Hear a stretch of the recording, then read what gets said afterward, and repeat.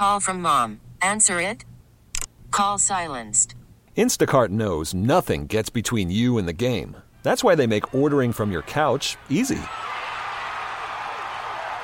Stock up today and get all your groceries for the week delivered in as fast as 30 minutes without missing a minute of the game.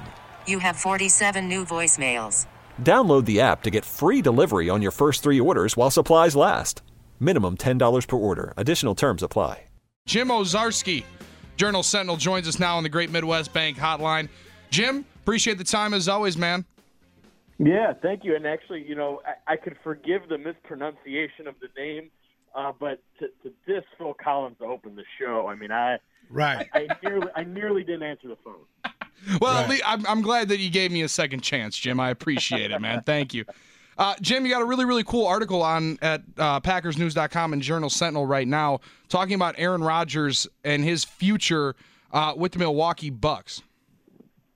Yeah, it's interesting. As Leroy mentioned last segment, going away to Cincinnati, covered the Bengals for the Enquirer, and obviously in that window, you see the national headline, right, of Aaron Rodgers buys a stake of the Bucks. But it was announced during the playoff run.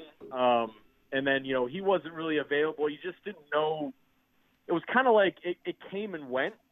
And, from afar, I remember thinking, wow, that's kind of a big deal, isn't it? Like, current athletes don't typically, we think they have the financial wherewithal to maybe do something like that, but it doesn't really happen very often. And, so it just kind of piqued my interest as to how that happened, what it meant. And Aaron Rodgers, as always, is so insightful and thoughtful. So, so not only did we find out, it was a 1% share, like a lot of local investors, but also it's intrigued him enough that may be something he explores, like a Michael Jordan or Magic Johnson, once he's done playing. Yeah, I think you're right about that, Jim. Most guys don't really invest in another sport, that's not but the fact that him coming in at that time, as you pointed out, make it remarkable. And you're right, we did not cover it as big as we should have locally because of what was going on. And he actually did that investment before he did his new extension. So having the capital to do that, as you said, it's a small percentage, but after you're done, it can be something where he may want to buy more shares and get more involved in the Bucks. To me, I just think it's very good branding, but I think the Bucks fans should be very excited about it. Yeah, for sure. It's definitely interesting in the two ways there, Leroy, like you said. It's to look, $5 million or thereabouts. I mean, Aaron didn't really want to talk about how much he spent, but if you go back to what the NBA Board of Governors was looking for those local investors back in 2014, and he bought in at that price. It's around $5.5 million. Look, I understand that it's kind of funny money to us or fans, but look, $5 million is still $5 million. Right, it's still cash in hand. I mean, that you've got to be willing to literally write the check, right? So, right. But you're right though. I mean, look, LeBron James. He gets a lot of publicity, rightfully so, for his production companies, what he's doing in Hollywood. Well, he also owns part of Liverpool in the English Premier League, the soccer franchise. That investment's gone from $6 million to over $30 million for him, and just so that's going to go into his portfolio down the line. I think Aaron Rodgers, look, it's going to look good for him when and if he gets into an investment group that either A, wants to buy more shares of the Bucks, or frankly, if he has to sell it, but then gets involved in another sport or another franchise, it'll look good for him. And hey, the way these revenues are going in the NBA, guys, the Bucks are worth over $1 billion already. That's going to be a huge, big part of what he does after he's done playing football. This is the thing. I think if you look at the amount of money players are making today versus what they were making back then, does the future look like these top stars in these top sports will end up getting more into the ownership angle of things more so than, say, coaching like we've seen in the past from a lot of top players like Larry Bird, like Magic Johnson before he got into his whole Starbucks venture and everything else? But a lot of those guys, Isaiah Thomas, started and went into coaching And the ownership thing was never really a possibility. You've already heard, I think, LeBron James talk about he wants to own a team at some point, too. And Derek Jeter with the Marlins. That's another one. Yep. Yeah. Right. Yeah, I had forgotten about Jeter and the Marlins. Yeah,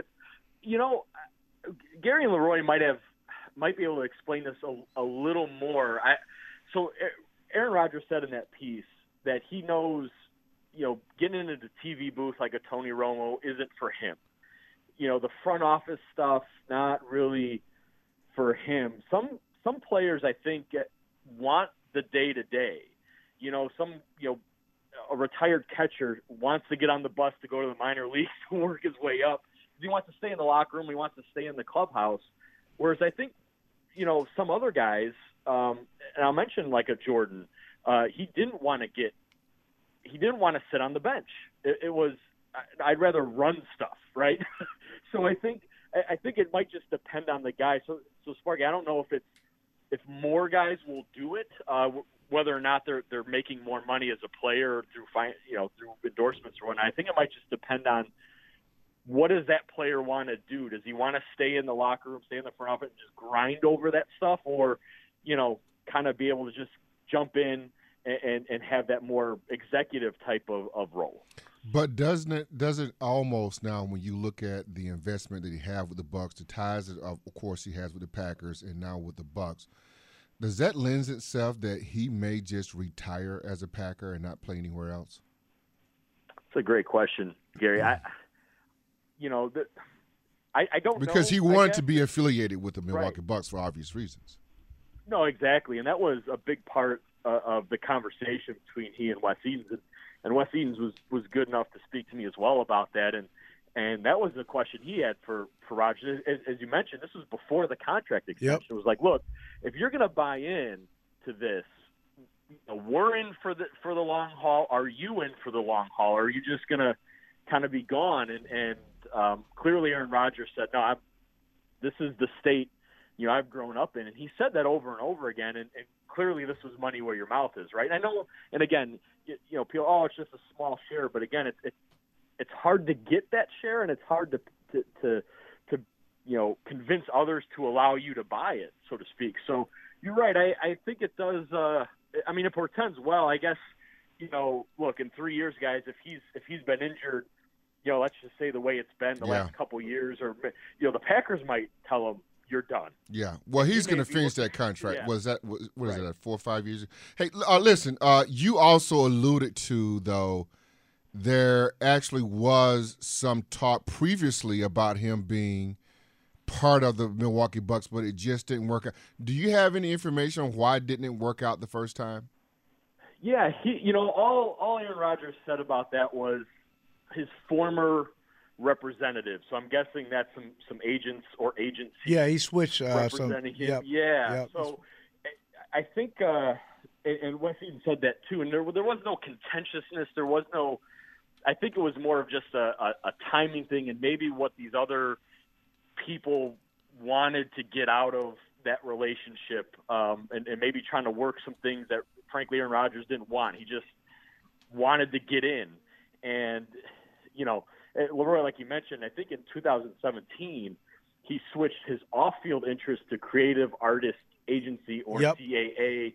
Some fans may know that one. It's a huge player in Hollywood and some other, huge brands off the sports field. So, Gary, they wouldn't get into specifics as to what the hang-up was, but there definitely was something there that kind of frustrated him to the point where, he changed agencies in that regard, and then also was like, hey, I'm going to handle this myself with some phone calls. Talk with Jim Owczarski of the Journal Sentinel, PackersNews.com here on the Wendy's Big Show, 105.7 FM, The Fan. Jim, when you're in a Rodgers territory of the age bracket, and obviously future Hall of Famer, and now you're buying stake in different pro sports teams, do you think that this lends itself any more to the feel of little bit of a disconnect age-wise and maybe personality-wise with some of the younger teammates? That's a good question. I guess I haven't quite thought about that. You're right. I mean, his, there's the difference between a 35-year-old quarterback and the guys they're drafting right this spring who are going to be thrilled with whatever signing bonus they got, and his portfolio has $1 billion franchise in it. I think if there could be a connection, it could be, hey guys, look what you can get to. If you have any questions about what to do with your money, how to save your money, how to spread it around or get involved in these type of things, come to me and we could talk about it. I mean, those are grown man conversations, but let's face it, even if you're a 20-year-old rookie, I mean, we come to you as media members to answer for your actions and things you say. Those are grown man questions. You're playing a sport regardless of your age, and yeah, you're growing up fast. And again, Gary and Leroy can speak to this. Those are real things, and your career could be over in 4 years. So yeah, you're right. It could create a disconnect, but I also think it's kind of a cool thing. And hey, how do I get to that level? Can you help me? And maybe there's a connection you can have there with your quarterback outside of, some pop culture type things. Jim, appreciate the time, man. Really do. Everybody go follow Jim Owczarski. Goodness gracious, Jim. I'm going to figure it out here Just in the next Jimmy couple O, of weeks. man. Jimmy O of go. PackersNews.com and JS Online. Jim, we appreciate the time, man, as always. Hey, appreciate it, guys. Anytime. It's Jim Owczarski joining us on the Great Midwest Bank Hotline. Start your renovation journey with a simple and convenient pre-approval from Great Midwest Bank, dedicated to providing perfectly personalized home loans. Those right here in our community since 1935. You could spend the weekend doing the same old whatever, or you could conquer the weekend in the all-new Hyundai Santa Fe. Visit HyundaiUSA.com for more details. Hyundai, there's joy in every journey.